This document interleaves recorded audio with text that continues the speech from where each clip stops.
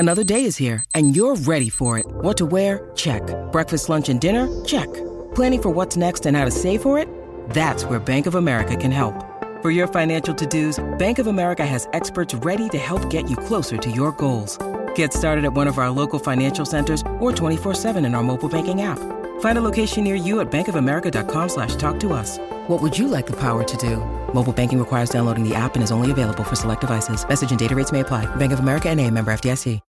When you need mealtime inspiration, it's worth shopping Kroger, where you'll find over 30,000 mouth-watering choices that excite your inner foodie. And no matter what tasty choice you make, you'll enjoy our everyday low prices, plus extra ways to save, like digital coupons worth over $600 each week. You can also save up to $1 off per gallon at the pump with fuel points. More savings and more inspiring flavors make shopping Kroger worth it every time. Kroger, fresh for everyone. Fuel restrictions apply. Hello, everybody. This is Marshall Poe. I'm the editor of the New Books Network. NBN listeners like to read books and buy them. So we thought we'd tell you that right now, our friends at Princeton University Press are having a remarkable site-wide sale. You can get 50% off books, including ebooks and audiobooks, with the code 50, F-I-F-T-Y, at checkout until May 31. You can save some real money on Princeton University Press books. I encourage you to go there and check it out. Welcome to the New Books Network. Hi, this is Kevin Lindsay. Welcome to Systems and Cybernetics. Along with my co-host Tom Schultz, I have the privilege of talking to amazing systems thinkers here on the New Books Network. Welcome to the first episode of 2022. Today, it is my distinct honor to be in conversation with Fritjof Capra. Full stop. I have to admit, I need to let that sink in for a second. I'm a big fan, and my excitement is going to be hard to contain as we go through the interview today. In a few minutes, we'll be discussing his new book, Patterns of Connection: Essential Essays from 5 Decades, published by High Road Books. But first, let me attempt to introduce a man who really needs no introduction. And the funny thing about people who need no introduction, they're usually the ones that get really long, excellent introductions because, well, they deserve them. So here we go. Fritjof Capra is a scientist, educator, activist, and accomplished author. In this new book, he masterfully presents the evolution of this thought over the last 5 decades. Capra captured the world in 1975 with his first book, The Tao of Physics, in which he proposed the connections between the discoveries of quantum physics and the traditions of Eastern philosophy. Capra's synthesis, representative of the change from the mechanistic worldview of Descartes and Newton to a systemic ecological one, went on to inform his thinking about the life sciences, ecology, and environmental policy. His other influential books include The Web of Life, The Hidden Connections, The Science of Leonardo, and The Systems View of Life. The book that fueled my inquiry and influenced my worldview nearly 30 years ago was The Turning Point. It remains a favorite. Note to self, buy Grown Son his own copy so I can get mine back. As a result of his decades of thinking captured in this body of work, Fritjof Capra remains a major figure at the crossroads of physics, spirituality, environmentalism, and systems theory. A founding director of the Center for Eco-Literacy and a faculty member at Schumacher College, Dr. Capra lives across the bay from me in Berkeley, California, with his wife and daughter. A warm welcome, Fritjof, to the New Books Network. Well, thank you, Kevin. Thank you for having me on your program. I was very intrigued by the description of your program when you sent it to me, and I really look forward to this conversation. Well, so do I. So I know you're really busy and you've got lots of things going on. So tell me, what are you up to these days? Well, my one of my last books that you just mentioned, The Systems View of Life, co-authored by Pierluigi Luisi, is a textbook which represents a synthesis practically of my whole work. And it is a synthesis of this emerging new understanding of life, which is inherently multidisciplinary. And so, given the structure of our academic institutions, professors are having a hard time using it as a basis for teaching courses. And so I decided to design a model course to show them how it can be done. And I've now been teaching this course, which is widely known now as Capra course. I've been teaching this for 6 years on the internet to over 2,000 participants from all over the world. So I have a lot of experience in teaching this systems view of life, and that is my main activity right now. Wow. And have you seen, a lot, like a big increase in participation over the last couple of years as we've all kind of gotten used to Zoom? Absolutely. Yeah. When we started the course, we limited the numbers at 200, and we would usually have around 150. And now we have around 250 for the last 2 years, for two reasons. That first, people stay at home much more, as we all do. We are often confined to our homes during the pandemic. And secondly, they are really desperate for answers and for understanding things in an interconnected way, in this systemic way that I'm teaching. Right. Fantastic. Well, I'm so glad so many people are going through the course and taking up this work. Well, we have a lot to talk about here in the next hour or so. So let's jump to it. And you mentioned the systems view of life, and we're going to come back to that. It's absolutely part of this story and part of the last 5 decades of work. But with all of my interviews, my struggle is definitely how to condense what could be a conversation lasting over several days down to an hour. I am going to attempt to do that. And I think the best way to maybe structure the conversation is to spend some time on the themes that emerge. Often when I talk to authors, they're surprised about the themes that pop out from me, and they're interested to hear about what readers, what's sinking into readers and what's emerging for readers. But so I've got some thoughts and questions, and I want to make sure that you get the chance to make sure that the messages that you intended do come across as well. But one question that we always start these interviews with is really how you came to be a systems thinker. And I actually love how in this book, we get to read about that. And you talk about almost that moment when you started to put these pieces together and started to maybe call yourself a systems thinker. But I'd like you to share that with the listeners right now, if you would. Well, I would actually start by going further back, very quickly going to my childhood. And there were several formative events and situations in my childhood. One was that I grew up on a farm in Austria. So the first 10 years of my life I spent on a farm, walking 4 kilometers to a small elementary school in a town of about 10,000 inhabitants. Then living on the farm, I had a very visceral relationship with nature, running around barefoot the whole summer as a child, knowing all the trees and plants and all the critters. This was a horticulture business at the same time. And the second formative experience, I would say, was my interactions with my parents. We then moved to Innsbruck. So I spent my youth, my teenage years in the middle of the Alps, again in nature, but this time, a mountain nature.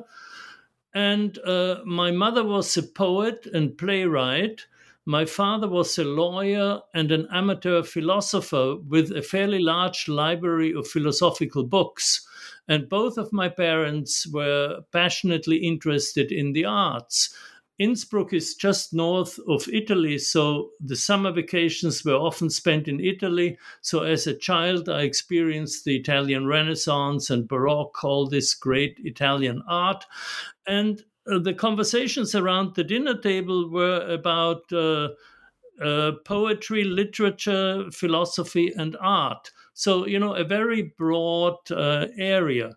Then in high school, I had a brilliant young mathematics teacher who triggered in me a passionate interest in abstract thinking, mathematics, science, and that's what made me study physics.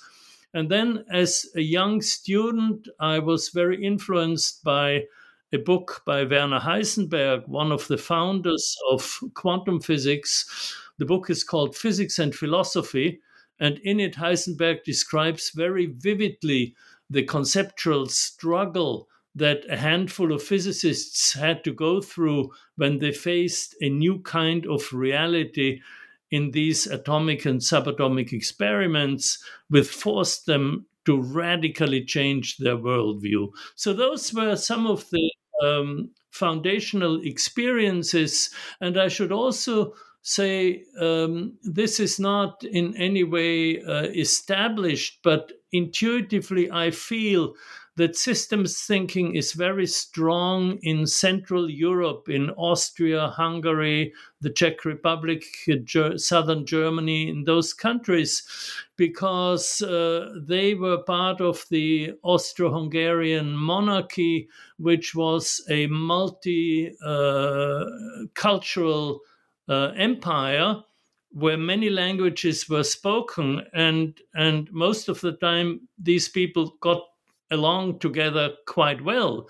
And so it is striking that several of the great systems thinkers of the early 20th centuries came from that region, like Bertalanffy, Norbert Wiener, John von Neumann, and many, many others.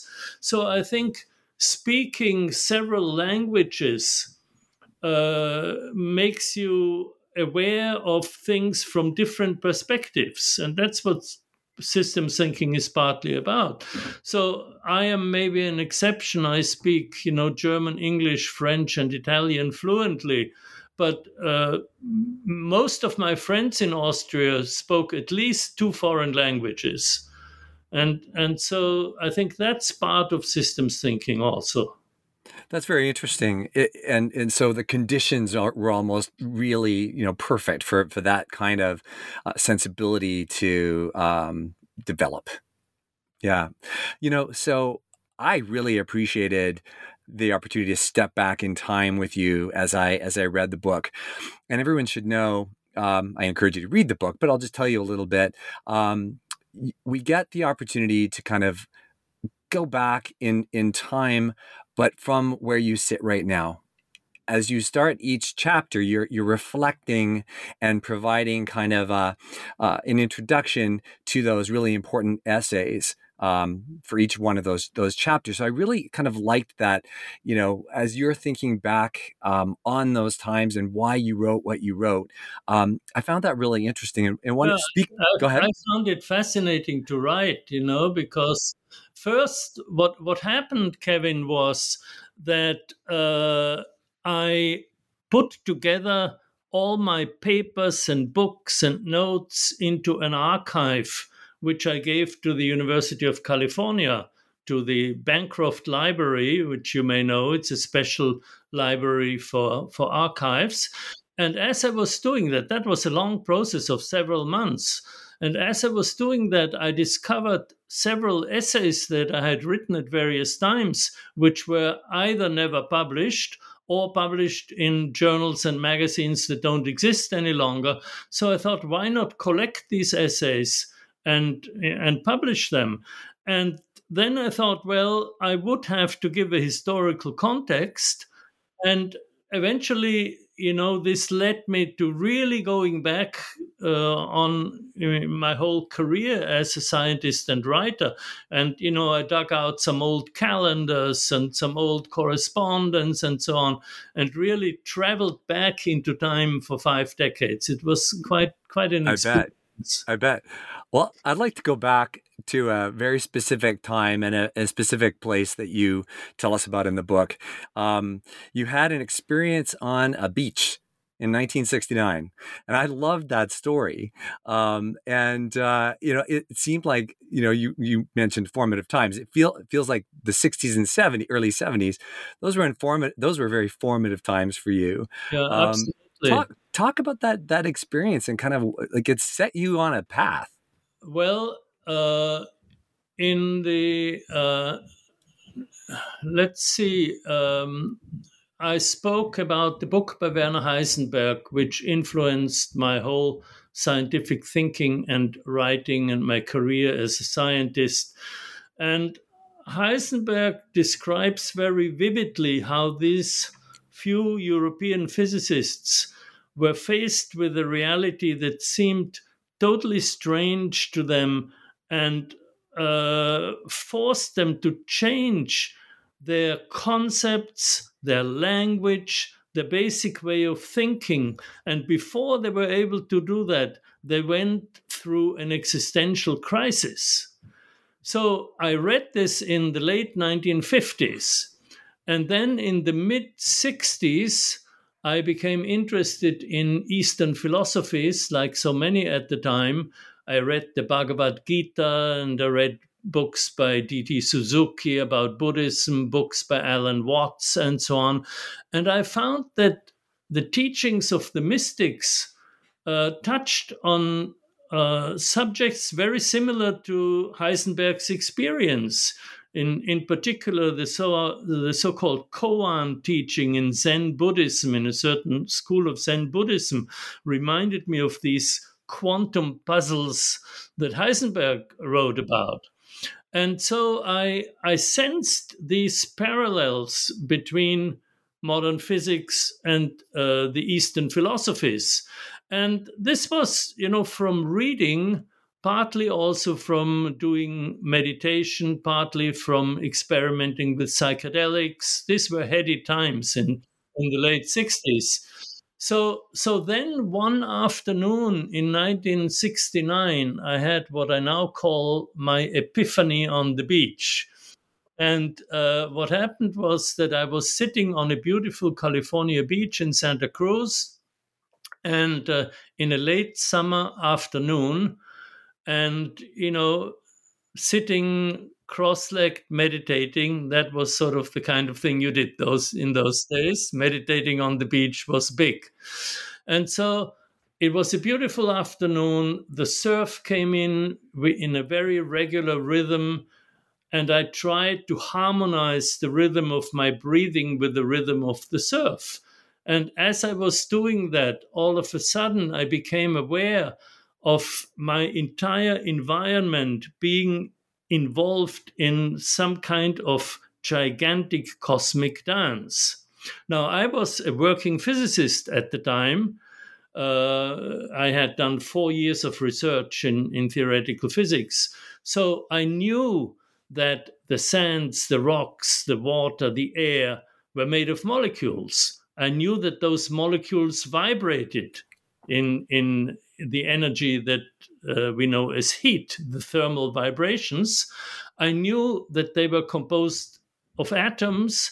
I knew that the atmosphere was bombarded by what we call cosmic rays, showers of particles interacting with the atmosphere. So I knew all this from my physics equations and textbooks and data of experiments and so on.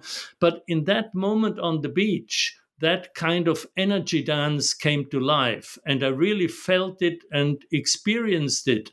And in the Tao of Physics, I describe it by saying I saw these cascades of energy and I heard their sound. Of course, you can't take this literally, but in a way, I sensed that. And at that time, it became quite clear what the Hindu philosophers and artists meant by the dance of Shiva, the Nataraja, the cosmic dancer, that the dance of Shiva was the dance of energy, the dance of matter. And so this was my first really strong emotional and experiential entry into this comparison between physics and Eastern philosophy. Yeah, that was such a great way to start the book. I think it just laid the vibe maybe for the book. But I think it's also important to note that this was, you worked with this concept for a long time, and even I noted that CERN actually had acknowledged that this discovery between Shiva's cosmic dance and the dance of subatomic matter was like, yeah, this is a thing. Yes, and I'm very proud of that. That at CERN there is a big Shiva statue, which the research institute was given by the Indian government to commemorate the long years of collaboration between Indian physicists and CERN. And they gave them the Shiva statue to express, the parallel between the Hindu myth and the energy dance of particle physics that was studied at CERN. And I'm very happy and very proud that there's a plaque there with quotes from the Tao of Physics. But I also want to say, Kevin, that between this epiphany on the beach and the publication of the Tao of Physics, there are 6 years that passed. So I did a lot of work, to firm up my intuition, a lot of studies of Eastern philosophy, a lot of work of presenting the concepts of modern physics to a lay audience. So it was not all just, smoking dope and meditating and intuition. It was a lot of hard work too. Of course. So, speaking of that work, you talk in the book about, I've never really studied physics beyond high school, so I've not heard of a lot of these things. Bootstrap physics struck me as something that was really important in your work with Geoffrey Chew, that you also describe as your training in systemic thinking. So I'd love you to talk a little bit about that and the role that played. Well, the bootstrap idea and the bootstrap theory was something that I got fascinated by when I lived in London and worked at Imperial College as a physicist in the early 70s, around, from 1917 to 1974. And the bootstrap theory is an approach to physics which says that there should be no fundamental equations, no fundamental particles, no fundamental anything in your theory. All particles are made of one another. They are embodied in one another, and they are really a web of relationships and not a collection of objects. And the only principle that you accept is that parts of your theory should be consistent with other parts. There should be no contradiction. And so Geoffrey Chew, who is the author of this approach, which he developed in the 1950s, he wanted to derive all the properties of subatomic particles from this principle of self-consistency. And I found many very striking parallels between Chew's approach and Buddhism, a certain school known as the Avatamsaka school of Buddhism. There's a beautiful metaphor in this school where it says, in the heavens of Indra, an Indian god, there is a network of pearls so arranged that each one reflects all the others in it. And so I compared this to the bootstrap approach of each particle reflecting the other particles.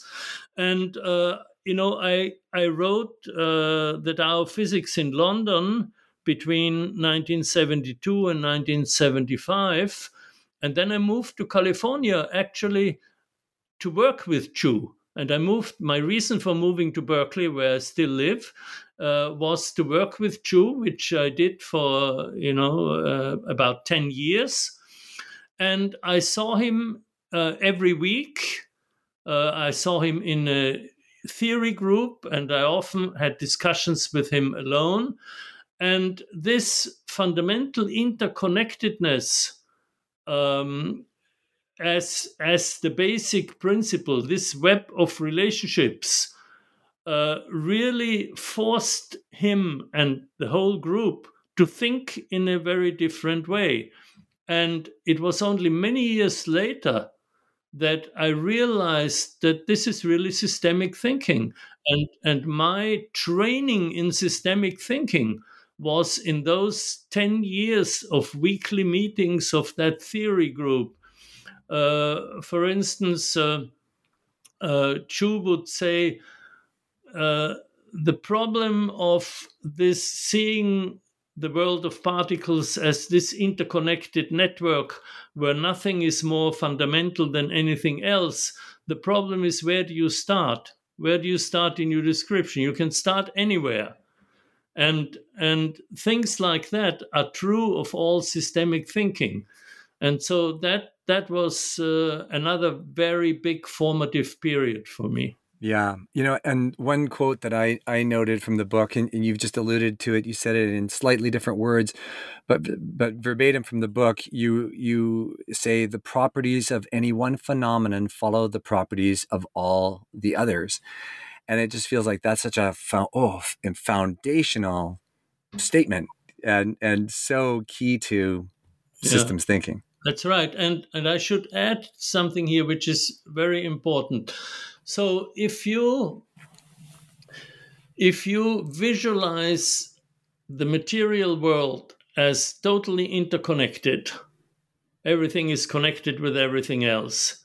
And as you just said, the property of any part follows from its relationships to the other parts. If this is really true, then you can never know anything. Because to know any particular part, you would have to know the connections to all the others, which is obviously impossible. It's too much. So here's what the great achievement of science has been in the modern times, in the 20th century especially, that as scientists we say, okay, everything is interconnected, but some things are connected more than others.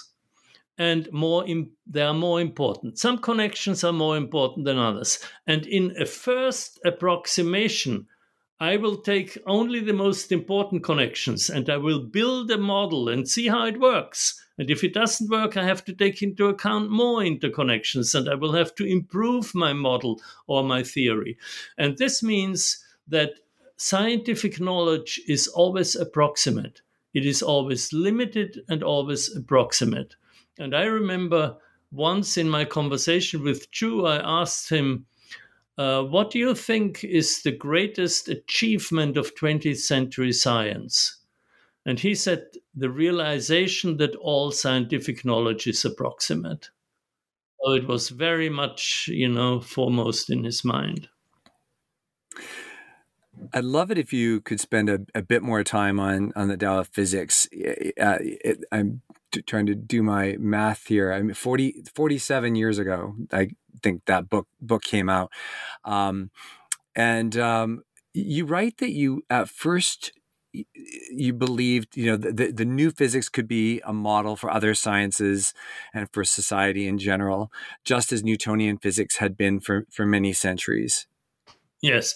Well, what happened was that the Tao of physics was very successful, beyond my wildest dreams. And so I lived in London at the time, and as a consequence of this success, I got invited to give talks by many professional associations, many groups, beginning with artists, interestingly. The Chelsea School of Art in London was the first academy, the first university that invited me. The Architectural Association is another well-known art school. And, then I got invited by, healthcare associations, associations of psychologists and psychotherapists, of economists, of anthropologists, and so on. And in those talks, where I described the paradigm shift in physics from a mechanistic to a holistic or ecological worldview, many people would come up to me after the lecture and say, something similar is happening in my fields. And so I got interested in other fields and I expanded my focus. And I became interested in biology, in medicine, in psychology, in economics. And that what led me, to my further books, especially to my second book, The Turning Point. And while I was writing The Turning Point, I had I went through a big conceptual shift. And when I started, as you just mentioned, I thought, all these people tell me that classical economics is modeled after Newtonian physics, and Freud's psychoanalysis is modeled after Newtonian physics. And of course, biology and medicine, there's a Cartesian approach of seeing the body as a clockwork. And so I thought, well, now the very core of physics is going beyond this mechanistic model, and now we should listen to the quantum physicists and model economics, biology, and so on after the new physics. And as I researched these various areas, I gradually became aware that they all had to do with life. Whether you talk about the economy or the management of human organizations or healthcare or psychology, it all has to do with life. And physics has nothing to say about life. I mean, physics is relevant to understand biochemistry, but it has no statement to make about the very nature of life. And so I shifted from my interest in physics to the life sciences, and in the mid-80s gave up, stopped my work as a working physicist, and turned to the study of ecology, systems theory, complexity theory, and so on. And I should also mention that one of the great mentors who triggered that shift to the life sciences was Gregory Bateson. And Bateson had a very theatrical, dramatic way of expressing himself. And I gave a seminar at the Esalen Institute in California in the 1970s and in the late 1970s. And he came to the seminar. He lived there at the time. And then a common friend asked him, "What do you think of this Capra?" And Bateson said with his British accent, "Capra, the man is crazy. He thinks we are all electrons, you know? He thinks we are all electrons." He put his finger on the problem I had, you know? And I became good friends with him, and he influenced my thinking very much, and he appreciated me very much. But in this dramatic way, you know, he put me on the spot. And that made me really change and move toward the life sciences. Well, I'm glad you brought him up. I was going to ask you about him. You have an essay about him in the book. There's also a photograph. You're a very handsome guy. You look so amazing in that photograph. You're sitting there with Bateson in his living room. Yeah, and you know, in that essay, you wrote, "In short, to solve the major problems of our time, we need exactly the type of thinking Bateson pioneered." So, yeah, I was very curious, and again, really, it was fun to be part of that journey. The way you describe it, as a reader, we get to tag along with you as you started to have these sort of new ideas and as you started to bring a new kind of way of thinking about your contributions and physics in this new way. Right. Well, Bateson was really one of his famous statements is. You know, what is the pattern that connects the orchid to the primrose and to the dolphin and to other things, and all of them to me?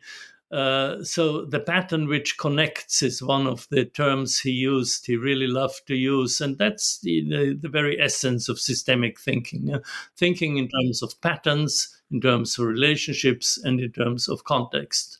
So when I moved to the life sciences, the reason why I made this move is that I was looking for a framework that went beyond physics to integrate the various dimensions of life that I had become interested in order to discuss and solve some of the major problems of our time. And this search of a larger framework brought me to, systems theory, to Berta Lundqvist's general systems theory, to cybernetics, and then to complexity theory and the newer systemic understanding of life. So I kind of viewed each of your books as I read through this one and kind of went back and kind of looked at a little bit deeper at some of the books I've looked at in the past. They almost feel like milestones, like, where you've kind of reached a point. And I'm just kind of curious, even the turning point. Was it a turning point for you? How do you sort of, in terms of the accumulation of knowledge and experiences and interactions with other thinkers, did you sort of feel that each one of those points in your career, you were sort of hitting a new milestone? And, looking back now, I can tell you why. The reason is that I take a lot of time to write books, and there's a lot of time between books. If you write down the chronology of my books, you will see there are about 5 years between each book and the next. And the reason for that is that I basically have the approach of a scientist. I'm not primarily a writer. I'm primarily a scientist, and I get interested in problems and try to understand them and solve them as a scientist. And when I have enough material and when I think I have really found something, then I write a book about it. But I don't feel compelled to write a book every year or every other year. And this is the reason why I've never had writer's block, because I don't need to write. I write when I have enough interesting material.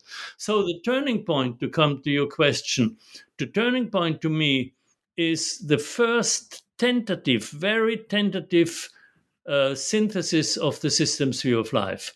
There's still a lot of holes in it, but for one thing, this was the first time I used this expression, the systems view of life. That's something I coined myself and used in the Turning Point for the first time. This was in 1982.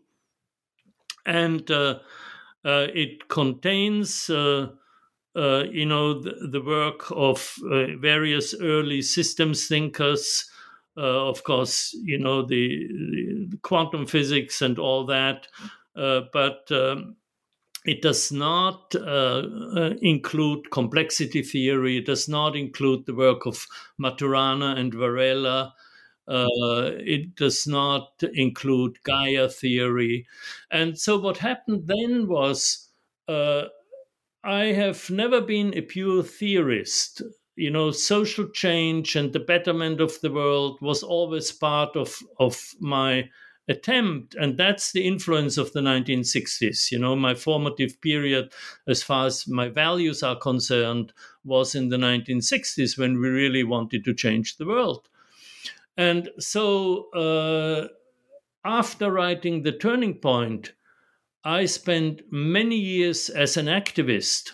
I co-founded an ecological think tank called the Elmwood Institute, which, we ran for 10 years from about 85 to 95 to build up a global network of systemic thinkers and activists.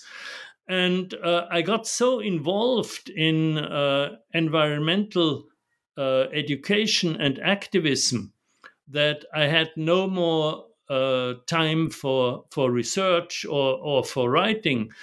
And toward the end of that period, I thought to myself, gosh, I would love to write another theoretical book. I really was missing that. And I did. And that was The Web of Life, which was published in 1996. So that's a long way from 1982 to 96. So I wrote some small books in between. But The Web of Life is a more complete synthesis of the systems view, now including in the theory of autopoiesis and cognition, the so-called Santiago theory by Maturana and Varela, including Gaia theory by James Lovelock and Lynn Margulis, new views of consciousness, and the new social movements, movement toward a solar age, an ecological age, and so on. And in terms of conceptual framework, I found a synthesis between the works of Maturana and Varela and Bateson on the one hand, and Ilya Prigogine on the other hand, with his theory of dissipative structures. I studied all these theories, and I contacted the authors and became friends with many of them. And curiously, I noticed that there was a Prigogine camp in systems thinking, and they never talked about Maturana. And there was a Maturana camp, and they never talked about Prigogine. And I pushed them both. Actually, Varela, I talked to some Francisco Varela, and I asked them, these self-generating network that you and Maturana describe, are they also dissipative structures in the sense of Prigogine? Do they have constant flows of energy and so on? And he said, yes, of course. And I said, so why don't you say so in your work? I put him on the spot. He said, well, that's the work of Prigogine. That's not our stuff. So I also went to Prigogine and did the same thing with him and said, what about the network aspect of dissipative structures that Maturana describes? And Prigogine said, oh, Maturana, I can never understand him. Why does he use all these other terms? Why doesn't he do what I do? So there was a real, not an antagonism, but a sort of benign neglect on both sides. And so my main aim for the Web of Life was to design a synthesis between those two approaches, which I did. And the thing that was missing was the social dimension of life. I talk about biological life, I talk about the cognitive dimension, but not about the social dimension. And it took me another, 6 years to publish The Hidden Connections, which includes the social dimension in the synthesis. So every time, I took years to work this out. Yeah, I appreciate that. And I think the essays are so powerful because they're really raw thinking, like this is what's going on right now in my mind. Sometimes they were really relevant talks you were giving somewhere at that moment. This was what was on your mind, and this is what was occurring for you. I think that was really powerful. Just on the last one, what I really appreciated that you wrote on the Web of Life was just building that theory that unifies mind, matter, and life. Just like that, it just was, and that it was really necessary to build that synthesis or bridge between networks and flows in order for that to happen. I want to ask you about crisis of perception. You use the term quite a bit throughout the writing. So over many years, you use this term crisis of perception. I think I noticed it first in an essay that was written in 1986. And so I want to spend some time on this, but first ask you what you mean by crisis of perception. Yeah, what I mean is that from a systems point of view, you realize very soon that the major problems of our time are all interconnected. None of them can be solved as isolation, whether you talk about energy or the environment or climate change, economic inequality, and now in our present, the COVID pandemic. All these problems are interconnected. And we could spend a whole hour just, giving you examples of how they are interconnected. And ultimately, I realized this in the early 1980s, late 1970s, actually. Ultimately, these crises must be seen as one and the same crisis, which is essentially a crisis of perception. It derives from the fact that we still use the 17th century machine metaphor for our economics, for our medicine, for our healthcare and various problems, instead of the metaphor of the network and the systemic thinking. I believe, I'm not sure, I don't remember exactly where I got the term, but I think Hazel Henderson, an old friend and colleague who is also a systemic thinker and a self-taught economist, used a similar term. The fact that these crises are all interconnected and that there is a problem of perception is something she used. And I sort of then put it in a nutshell by saying this is a crisis of perception. Got it. You write at some point. You wrote that this hasn't dawned on our political leaders and other institutions, and this recognition that a profound change of perception and thinking is needed if we are to survive. It hasn't reached our corporate leaders, and then you say, in fact, their resistance to change almost looks like a conspiracy. Then you also said that a revision seems to now be taking place. You wrote this in 1989, and I just wonder what you would say now about that. The revision itself, has it continued to take place? Absolutely. So what happened was that complexity theory, this new nonlinear mathematics that was developed in the 1970s and 1980s, raised systems thinking to a new level where it was possible for the first time to model complex nonlinear systems, which all living systems are, mathematically. And out of this modeling came several new concepts, came the idea of emergence, the spontaneous emergence of novelty at critical points of instability, which is actually the dynamics of the basic creativity of life. So that's a major discovery of complexity theory. And also this integration that I developed between integration of 4 dimensions of life: the biological, the cognitive, the social, and the ecological. This would not be possible without complexity theory. So that's on the theoretical front. On the practical front, we were, and I described this in the book in some detail because you mentioned 1989, that was a sort of a key year. 1989 was when the Berlin Wall came down. It was the time when Nelson Mandela was freed.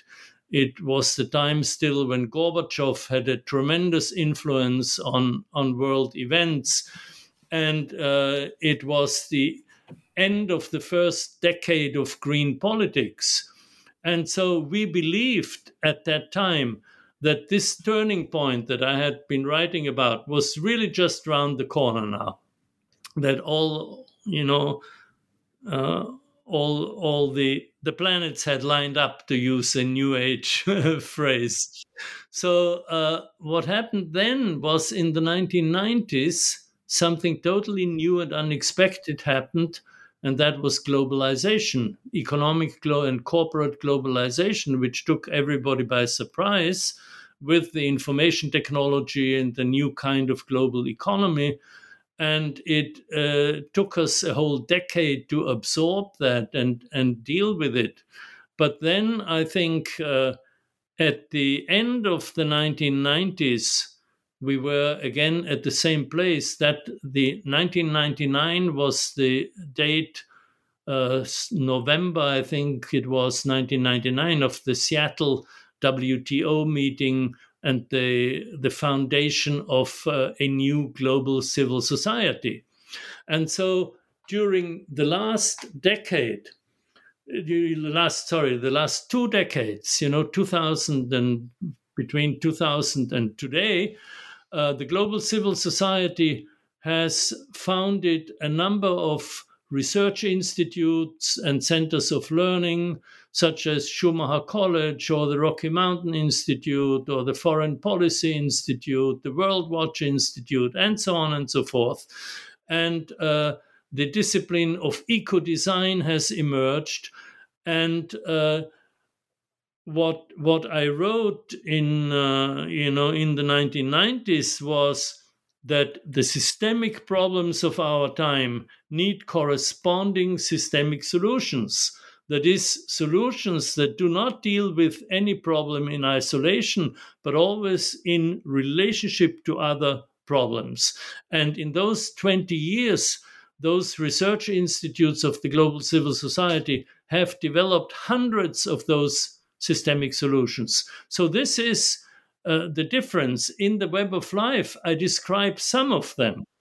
But in the systems view of life with Pierluigi Luisi, we spent 60 pages reviewing the most important of these systemic and sustainable solutions. And we come to the conclusion that today we have the technologies, we have the ideas, the conceptual framework, and the financial possibilities to solve all these problems and to move toward a sustainable future. So the problems are no longer conceptual nor technological. They are problems of values, of political power and political will. Mm. You write, the design principles of our future social institutions must be consistent with the principles of organization that nature has evolved to sustain the web of life. A unified conceptual framework for the understanding of material and social structures, such as the one offered in that essay, will be essential for this task. I mean, I think that really kind of sums it up. And you write that in your chapter called The Full Synthesis. This is kind of when it feels like you're kind of arriving at that point. You're bringing it all home. Yes. I had my full synthesis was published in the book The Hidden Connections in 2002. What is new in the systems view of life are two things. One is the contribution of Pierluigi Luisi, who is a biochemist at the University of Rome, and his specialty is what is called molecular evolution and the origin of life on Earth. So there's a whole chapter on this prebiotic evolution and theories about the origin of life. And in addition, he contributed a lot of biochemistry to the book, which I didn't have in my other books, a lot of evolutionary theory.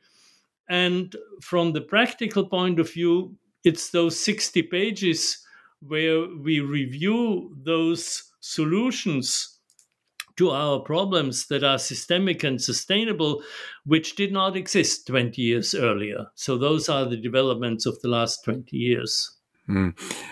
I love the reference you made to the Earth Charter and the work you did with that.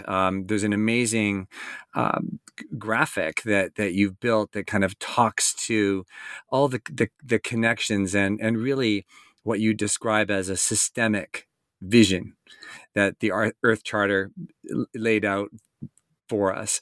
How well do you think we're doing on executing on that vision? Well, I don't think we're doing very well because if you think that our various researchers and engineers and ecologists have solved all the problems we have in a systemic and sustainable way. So why don't our political and corporate leaders help us to scale them up? All these solutions have been tested in various parts of the world on a small scale. Why don't we scale them up? Why don't we employ them everywhere? Well, it's the same answer as to the question, why don't we get the whole world vaccinated? Why don't we distribute the vaccines that you and I probably have had? I've had 3 shots of COVID vaccine. Why don't we do this with everybody in Africa or in other parts of the world? And the answer is the same. It's a question of values, basically corporate greed, and therefore a question of ethics. So we need to put ethics on the table, and the Earth Charter is a declaration of 16 ethical principles and values that would allow us to build, as the text says, a sustainable, just, and peaceful world. It's a magnificent text, but it is not widely known enough, and it is not implemented enough. Because when you look at our political system, whether it's in the United States or in Europe or in Brazil or in other parts, it's totally corrupt. We have institutionalized corruption where politicians don't do what people ask them to do, what people elect them to do, in fact, but do what their corporate sponsors tell them to do. So it's a huge ethical problem. Yeah. So as we start to draw our conversation to a close, and I'm afraid we have to, unfortunately, I'd love you to talk a little bit about the last chapter, in which you really come full circle and revisit science and spirituality. And really, I think that inquiry you started on that Santa Cruz beach in 1969. So what role do you think spirituality needs to play in all of this today? Well, first of all, I think I should say what I came to realize over those decades was that there is a very important distinction we need to make between spirituality and religion. And people often don't make this distinction. And when they talk about science and religion, you will find scientists that have a lot of problems with religion and the other way around, whereas others don't at all, whereas others say that 2 approaches are completely consistent. And the reason for this paradox is that there are significant connections and relationships between the worldview of modern science and the worldview of traditional spirituality, whether it is indigenous spirituality, Eastern spirituality, or Christian spirituality. But when it comes to religion, which is the institutionalization of the spiritual experiences of their founders, when it comes to religion, they often tend to become dogmatic and fundamentalist, as do scientists, by the way. We are not, free of guilt here. We also believe in scientific dogmas.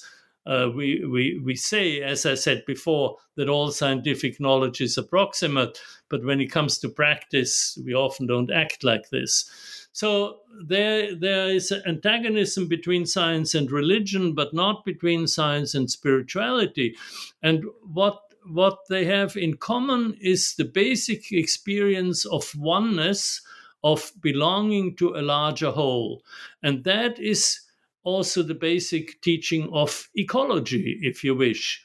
Interconnectedness, embeddedness, belonging to a whole are key concepts of ecology, as is community. Ecosystems are ecological communities in which the various members of the community all collaborate, they network with one another, they form partnerships, and so on. Similarly, in the spiritual realm, you have spiritual communities. They're called sanghas in Buddhism, for example. And so they have a lot in common.